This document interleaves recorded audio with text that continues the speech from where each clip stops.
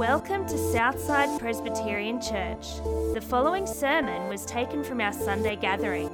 If you'd like to find out more, or if we can help you on your journey in faith, head to our website www.southsidepc.org or visit us any Sunday morning at 9 a.m.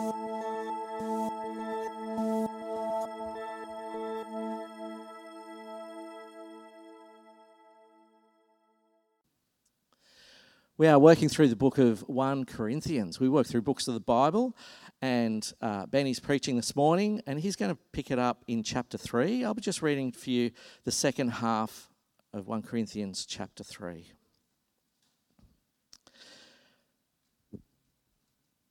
Do not deceive yourselves. If any of you think you are wise by the standards of this age, you should become fools, so that you may become wise. For the wisdom of this world is foolishness in God's sight, and it is written, He catches the wise in their craftiness. And again, the Lord knows that the thoughts of the wise are futile. So then, no more boasting about human leaders.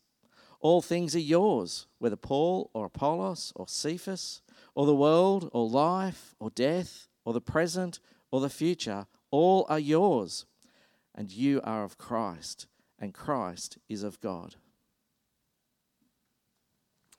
Thanks, Ross. Good morning, everyone. My name is Ben, if we haven't met before.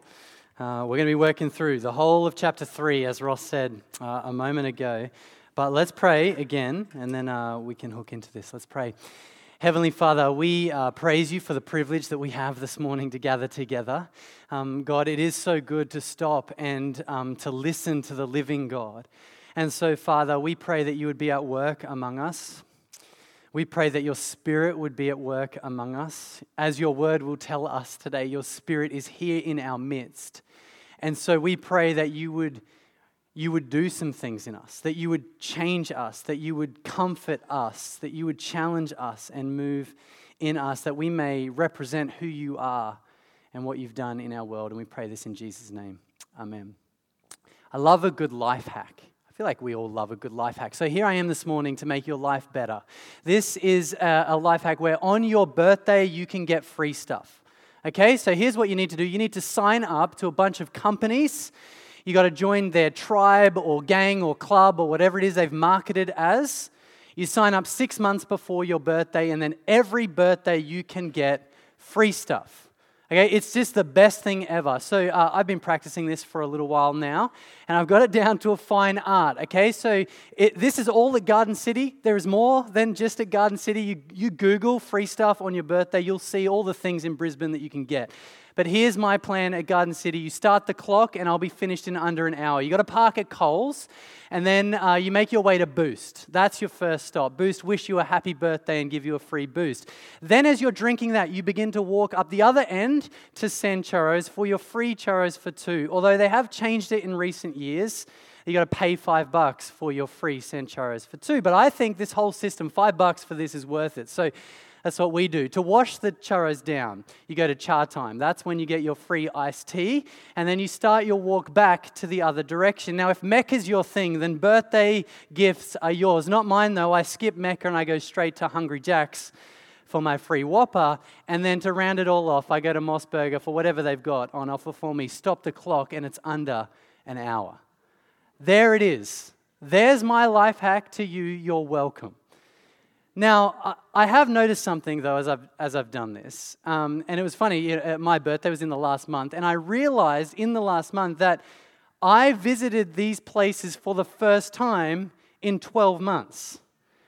I began to realize that I'm a member of tribes, gangs, institutions, whatever they've marketed as. I remember about 10 things that I don't even think about or go to unless it's my birthday. And at the heart of it, while that sounds crazy, at the heart of it, I think we all do that. Not for birthdays. I mean, you can do that, and I hope you do. It does make your day better. But we actually all do this for clubs, members, whatever it is, whatever things we want to join. We look at what they offer us, and then we think, am I going to join that thing? Right? That's what we do. For every group, for every company, for everything in our life, we look at what they offer, and then we think, okay, is this worth my time, my energy to be a part of that? Now, the reason we bring that up this morning is, of course, we're here at a church. And the question we want to think about this morning is, what does church offer us?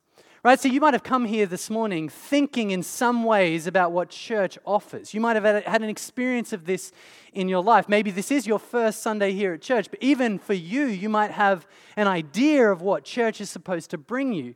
But this morning what we want to do is we want to open up God's Word and we want to see from God's Word what is the church supposed to actually bring us? What's it supposed to offer us? Well, what does God say about His church?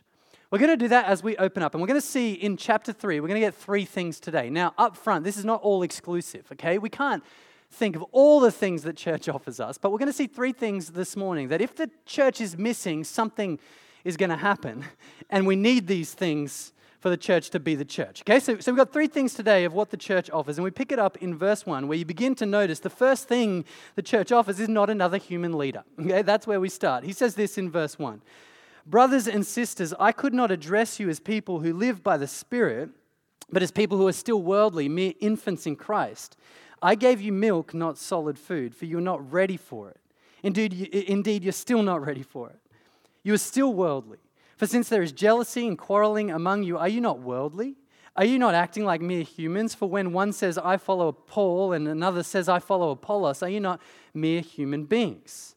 So what's the church offer? Well, the first thing is not another human leader, right? That's at the heart of what he's saying. Now, if you've been with us since the start of 1 Corinthians, you might think, hang on, I've heard this before. And you have. In fact, the whole first 4 chapters of 1 Corinthians are essentially Paul banging on about this idea that church is not about human leaders. And why isn't it about human leaders?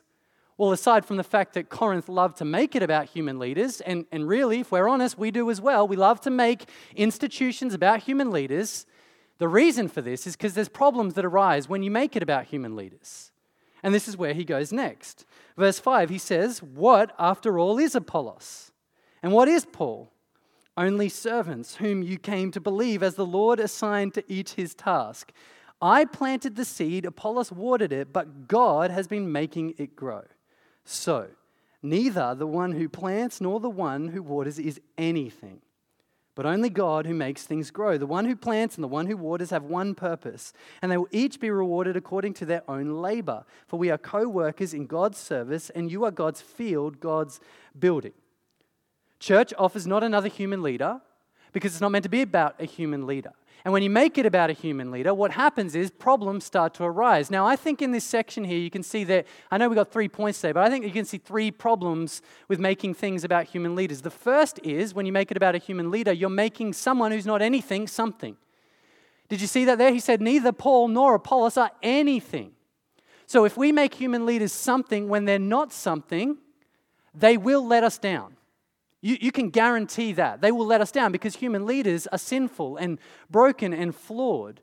They're not meant to be something. They're not anything. They will let you down. And I think we know this to be true. You know, you might know this through your own experience this morning. You might have experienced this in a church before. You might have even experienced this in our church. But I think more broadly than that, we know this to be true. Human leaders let us down. And we love to make it about human leaders. You know, if you think about Christian cultures over the last 20 years, we've done this, and time again, the human leader has let us down. I mean, you think about some of the examples of this. You know, Mark Driscoll was a guy that was influential in me coming to faith. He was a preacher in the early thousands, late thousands, and then in about 2014, it came out that he was abusive to his staff and eldership, that he was mistreating people in his church. He let everyone that platformed him down. It was always going to happen. Because if you make it about a human leader, it will happen. They will let you down. Or you think of someone like Ravi Zacharias. If you've heard of him, he was someone who was really good at answering tough questions. And then when he died, it came out that he was cheating on his wife and paying off prostitutes in other countries. Human leaders will let you down. It's not meant to be about a human leader. It was never. Paul says of himself, neither Apollos nor myself are anything.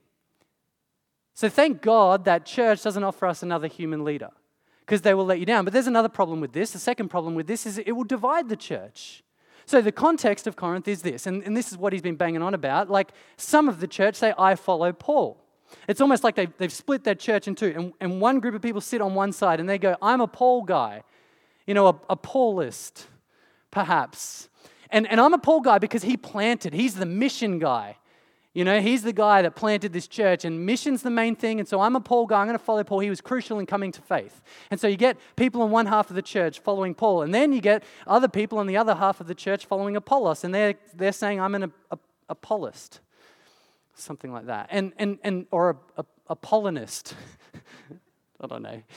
Maybe that's what they're doing. But you got people following Paul, Apollos over this side, and they're the guys who are saying, I'm more about the watering aspect of it.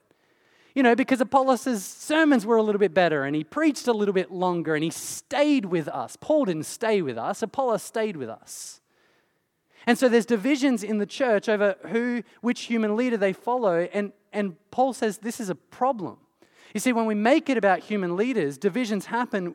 Church is meant to be a place about Christ, united over Christ. If we make it about human leaders, then we will be divided over human leaders. So the first thing that will happen is they will let us down. The second thing is they will divide us. But the biggest problem of all of this is when we make it about human leaders, we take our eyes off of who the church is meant to be about. You see that, right? He says, Paul, Apollos, we're nothing. Why is that? Because the church is meant to be about Christ and Him crucified. We've spent weeks talking about this. This is what the church is meant to be about. It's not meant to be about the leader. It's not meant to be about a person. It's meant to be about Christ and Him crucified. That's the goal of the church.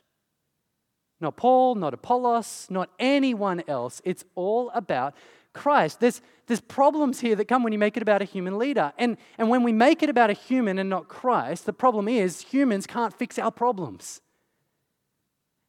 Right? You might think they can, but they can't. We can't fix your problems. We can't do that. Humans can't deal with your sin.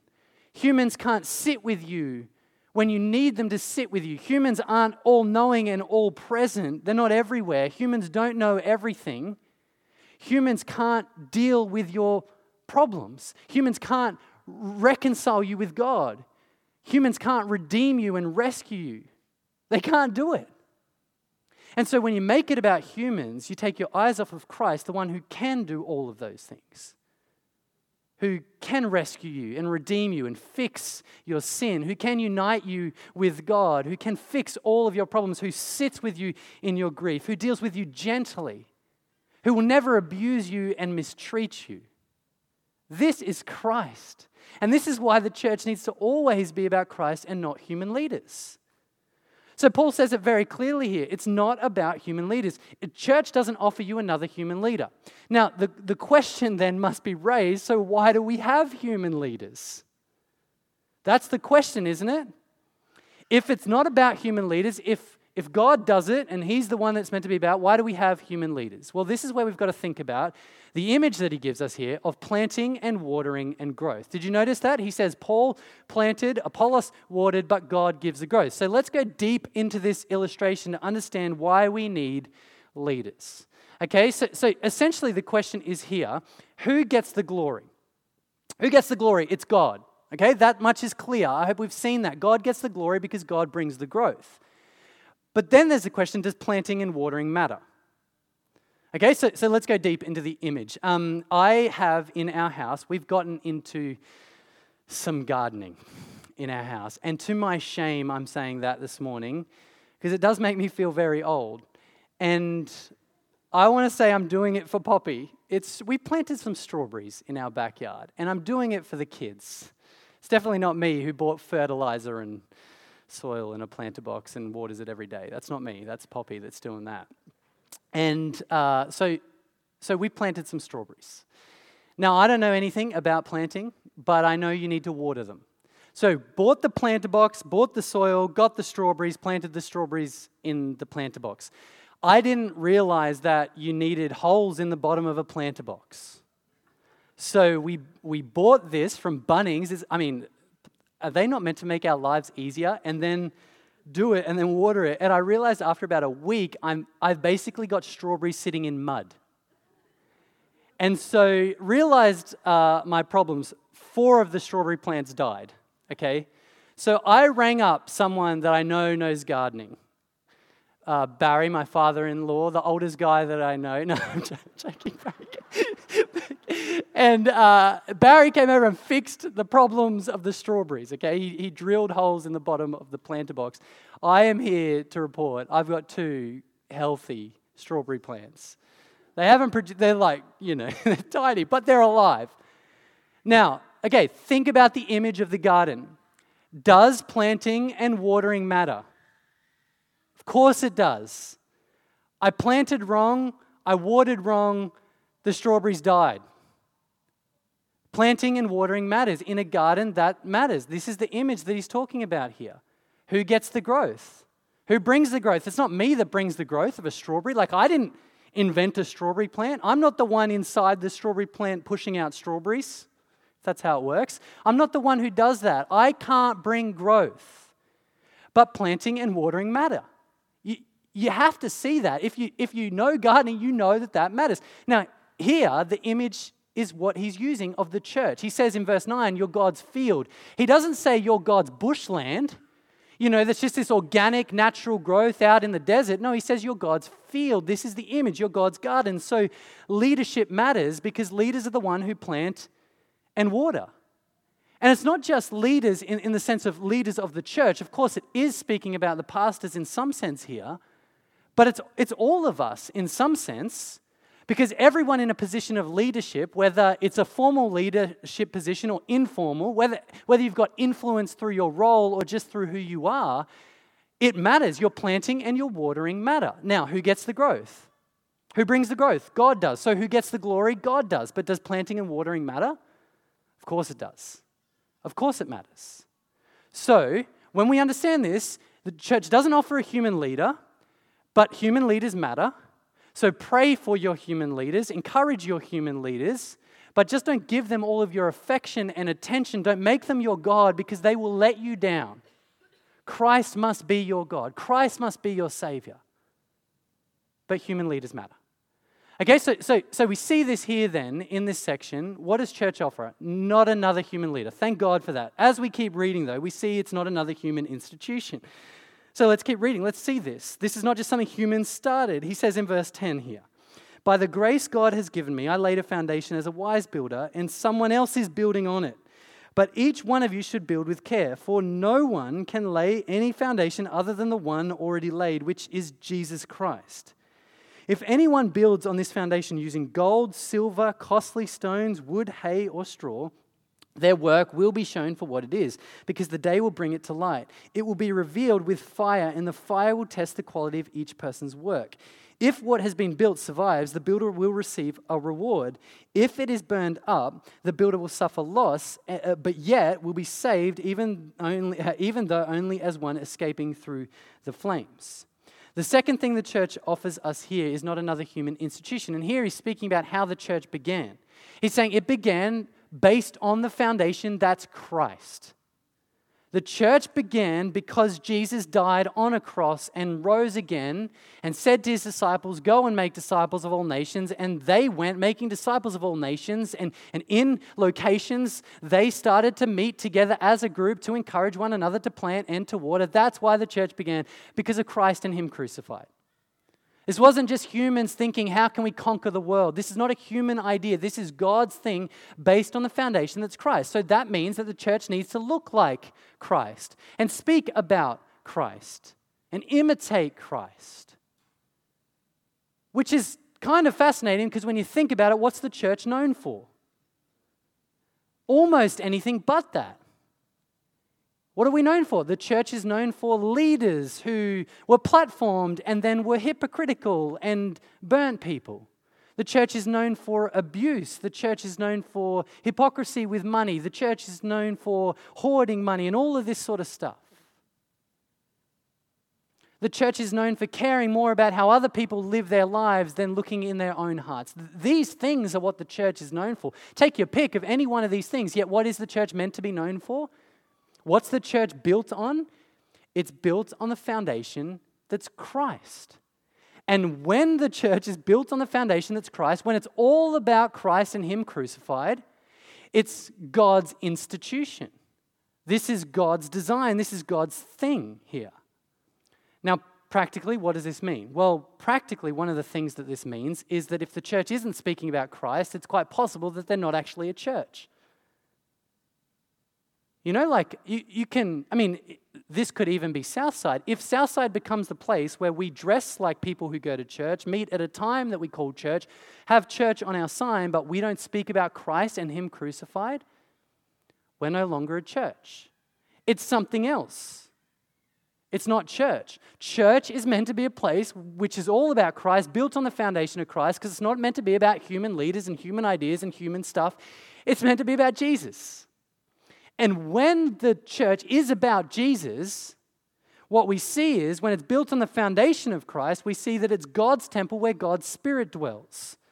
And we see this in verse 16. He says, "Don't you know that you yourselves are God's temple and that God's Spirit dwells in your midst?" You capture the weight of this? God's Spirit is in our midst. This is not just people gathering together. Like, God is with us in this very moment when we gather. Now, there is so many implications of this truth. You know, that God's presence is among us. So many good things to think about. You know, we talked about this in January. I'll leave it to you in January. If you want to think about that, it's in Hebrews. We talked about this in our series in Hebrews, 2 weeks about God's presence. There's a lot of implications here, but for the sake of it, let's stick to this passage. Paul says, "Don't you know that you yourself are God's temple? God's Spirit dwells in you." That's a big deal, but what's his implication in this moment? The implication in this moment, in this passage, verse 17, he says this: "If anyone destroys God's temple, God will destroy that person, for God's temple is sacred. And you yourself, you together are that temple." So here's the image. If God's church is built on the foundation that is Christ, God's Spirit dwells in our midst. And if God's Spirit dwells in our midst, what Paul says to the church, so don't destroy the church. Now, I grew up thinking this was a passage about suicide. But it's not. The context is about church. It's about church, right? Do you see that? And so you yourself, us as the church, you know, you can kind of picture him talking to all of us this morning. You as a church are God's temple where God's Spirit dwells in your midst. So don't destroy that. Which raises the question, how do we destroy that? How do we destroy the church? Well, how was the Corinthian church destroying the church? Through their divisions. You see that their divisions was separating the church and destroying the church. When one group said, "I follow Paul," and another said, "I follow Apollos," they were dividing something that was never meant to be divided. It's meant to be united. The Corinthian church were dividing the church, destroying the church over their human leaders. Of course, we too must feel the weight of this morning. I mean, we might not have exactly the same scenario that they had in Corinth, but it's not hard for us to think about how divisions could divide our church. Whether it's interpersonal conflict, whether it's backgrounds, whether it's race, gender, different things that we might get attached to, certain secondary issues that we might make primary issues. It's not hard for us to think about how divisions might divide us and destroy us. And at the heart of it here, Paul is saying, understand the weight of what you have in the church. Understand this is not just a human thing. No, this is God's building where God dwells in our midst. So don't destroy the church over your divisions. So how do we avoid destroying the church over our divisions? Well, we've got to pursue unity. We've got to pursue unity. And how do we pursue unity? I hope by now at this point in Corinthians you know the answer to that. Christ and Him crucified. That's how we pursue unity. We unite over the main thing. That's the main thing, and we keep it the main thing. And not only that, but we become like Christ, who forgave His enemies, who laid His life down for those He loved, who laid His life down for those who killed Him. We love people like Christ did. That's how we pursue unity. The answer to this is we love like Christ. So you see, what does the church offer? Not a human leader, not a human institution, built on the foundation that's Christ, where God's Spirit dwells in our midst. But number 3, as we keep moving, what we see, the last thing in this passage, where Ross read out for us before, the last thing that the church is meant to offer is everything in Christ. Everything we need in Christ. Now, I know that might sound token, but let's have a look at his words here and notice the change in what he speaks about here. Because when we get to it, he just says you've got everything in Christ. So let's have a look at this from verse 18. He says, "Don't deceive yourselves. If any of you think you are wise, by the standards of this age you should become fools so that you may become wise. For the wisdom of the world is foolishness in God's sight. As it is written, he catches the wise in their craftiness. And again, the Lord knows that the thoughts of the wise are futile." Now, just for a moment, he's speaking here about what he spoke about last week. The wisdom of this age will come to nothing. And he's looking at the Proverbs where he's saying, look, this was already said ages ago. The wisdom of the age will come to nothing. And the wisdom of the age for the Corinthian church was that their human leaders were something. So he says, you've got to leave that idea behind. But then let's zone in on this. Verse 21, he says, "So then no more boasting about human leaders." He's been laboring on about this. No more boasting about human leaders. All things are yours. Whether Paul or Apollos or Cephas or the world or life or death or the present or the future, all are yours, and you are of Christ and Christ is of God. This then is how you ought to regard us, as servants of Christ and those entrusted with the mysteries God has revealed. The third thing the church is supposed to offer us is everything we need in Christ. In Christ. Because in Christ Jesus, we have all that we need. And he says that there. He says, even your leaders you have in Christ. Because your leaders of the church are servants of the mysteries of God. You know, we are not anything special because we have a microphone on stage or the position of leadership in the church. We are servants pouring our lives out for the sake of Christ. And he said earlier, your pastors will be rewarded for what they do in Christ. You see, we're accountable to God, not to people. We're accountable to God for what we do. He will reward us. Even in that section about the temple, he will judge us. There's a level here. We are responsible to God. We are servants of Christ. And he says, when you're in Christ, even your leaders are your servants. But then, of course, it's not just your leaders. It's more than that. He says everything. You got life, you got death, you got the present, you got the future. All are yours in Christ. And what he's saying here is if you hold on to Christ, if you believe in Jesus, you have all that you need. Don't settle for a human leader. We can't deal with things.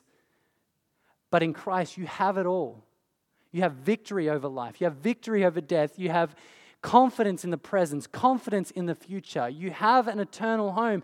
God will bring you safely home in Christ.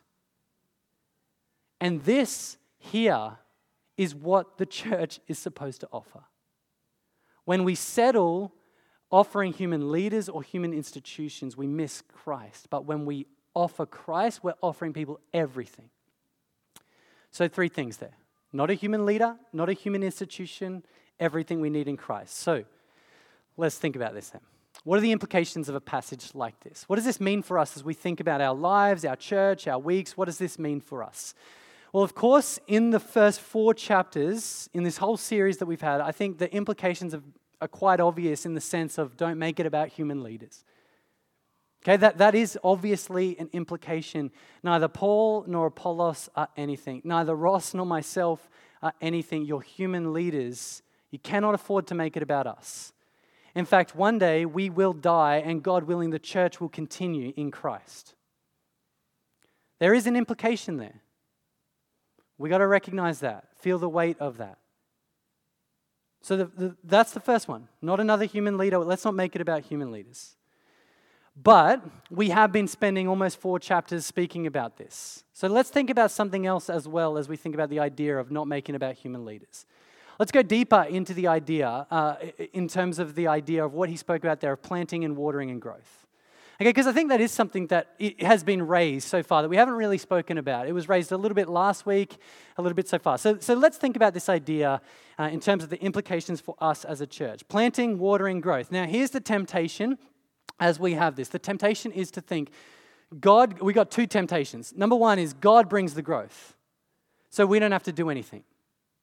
You know, last week's passage was all about the power of the Holy Spirit, that the Spirit reveals things. And so the temptation is God brings the growth, we don't have to do anything. That's temptation number 1. Temptation number 2 is to think only planting and watering matter. And if we plant and we water, then that's who gets the glory. It's not about who brings the strawberries out of the plant. It's about who drilled the holes in the bottom of the planter box. Planting and watering matter, and those are the two temptations, right? Growth matters, that's all that matters, or planting and watering matter. We all live with that temptation. You know, when you read the Bible, depending on the passage, you can feel the temptation to go either way on that. But what does this passage say? It says, we plant and we water, and God brings the growth. Both things matter. Planting and watering matter, and God brings the growth. So God gets the glory, but we got to think about planting and watering. Now, the reason we're thinking about this morning, to go deeper into this, it just so happens that, as Ross mentioned before, we're heading into an AGM in a couple of weeks' time. And AGMs are great moments in the life of our church to reflect on what God has been doing in the last 12 months. You know, Ross mentioned before, short meetings, long report books. There's truth to that, but more than just a book and some voting things, we want to celebrate what God has been doing. We want to enjoy that and reflect on that. And in the last 12 months, God has grown his church. God has grown Southside. If you were here 12 months ago, there were less people than there were now. If you were here 12 months ago, there were less people in growth groups, there were less people in serving, there were less people who became Christians. Pretty much in every aspect that we can measure, we've seen growth at Southside. Now, we know measurement only tells part of the story, okay? We understand that. There's certain things that are harder to measure or that you can't measure. But fruit matters, and you can measure fruit, and so we want to measure fruit knowing that it tells half of the story. But we've seen growth. Now, who gets the glory? Who gets the glory? God does. Yeah, God gets the glory. Let's celebrate that. Let's enjoy that we're a part of a church where God is bringing growth and God gets the glory. However, let's also enjoy the fact that our planting and our watering has led to growth. That there's something good in that as well. And when we think about that as well, Ross and I, again, we're talking about this week as we're thinking about this passage. When we think about how Southside has planted and watered over the last 12 months, the greatest joy is not our achievements, not even close. We're just so encouraged by watching the body do the work that the body is meant to do. In fact, we'll see that right throughout the book of Corinthians. You get to 1 Corinthians 12, it speaks about how it's not just about leaders at the top, but the whole body is meant to function and work together. And we see that here at Southside in so many different ways. We've watched leaders over the last 12 months step into roles. We've watched leaders in formal ways and informal ways serve God, plant and water. And it's just a privilege to watch you guys at work. You know, like if you haven't seen it, I mean, there are people who serve here at Southside who give up days of their week to serve Jesus. There are people who serve at Southside who oversee teams, and it takes them 10 plus hours a week serving in those teams. There are people who have just done things week in, week out, the kind of the grind of showing up and just doing that all the time. We've watched people in so many different ways, plant and water, where people see that there's a need for some planting or some watering, and then instead of thinking, who's going to fix that, they think, I'm going to fix that, and they stepped into it. And in the last 12 months, we've seen that time and time again. And so we just want to take this moment as we get into an AGM and as we think about this moment to celebrate the fact that we get to be a part of a church where we plant and water and God brings the growth. And so today, see, AGMs, there's these moments. We're not just looking back, we're also looking forward. So today, there's this moment where if you've served in the last 12 months, if you've volunteered at Southside in a formal way or informal way, if you've used your leadership to grow the church, we just want to say thank you. We want to celebrate you and thank you for that. But do you know what? More than human praise, we want to point you to the Bible, which says God will reward you for that. That's where your reward comes from. God sees what you do behind the scenes and in front of people. God sees all that you do, and nothing is missed by the living God. He will reward you for what you do. And we want to encourage you in that. But more than that, we also want to look forward 12 months. Because in another 12 months' time, we will have an AGM. And in 12 months' time, we want to reflect again on how we've planted and watered and God's brought the growth. But you see, of course, to do that, we must keep going. We must keep planting, keep watering, keep thinking about how that's happening and praying that God will bring the growth.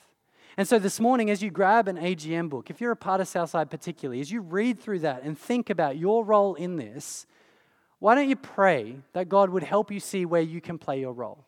If you are playing a role, we'd love to encourage you in that to keep going. And if you're not, we'd love to encourage you to join us in that.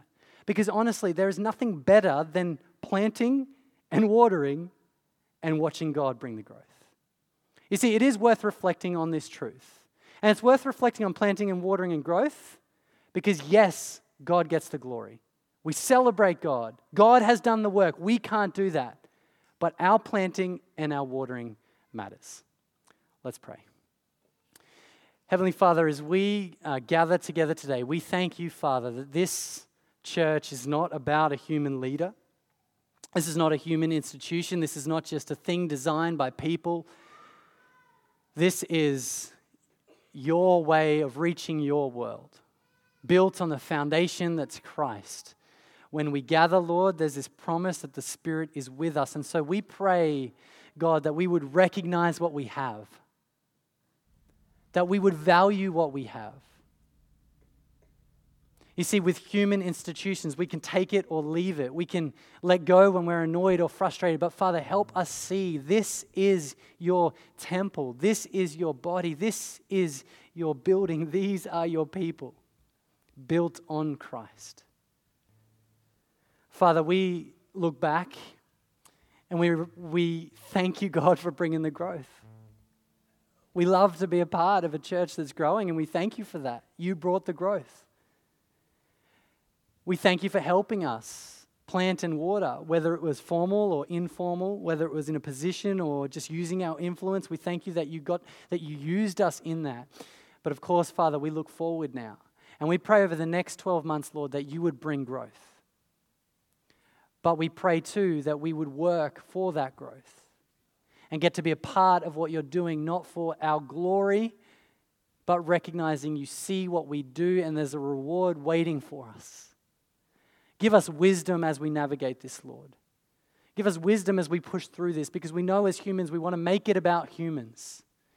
Even when we serve, Lord, we want people to see what we're doing. We want people to see and recognize my input, my influence, what I've done. Help us see the one who plants and the one who waters are not anything, but Christ and Him crucified is everything, only God. We need your wisdom and we need your help, and we pray that you would work in us by your Spirit for your glory and our good. And we pray this in Jesus' name. Amen.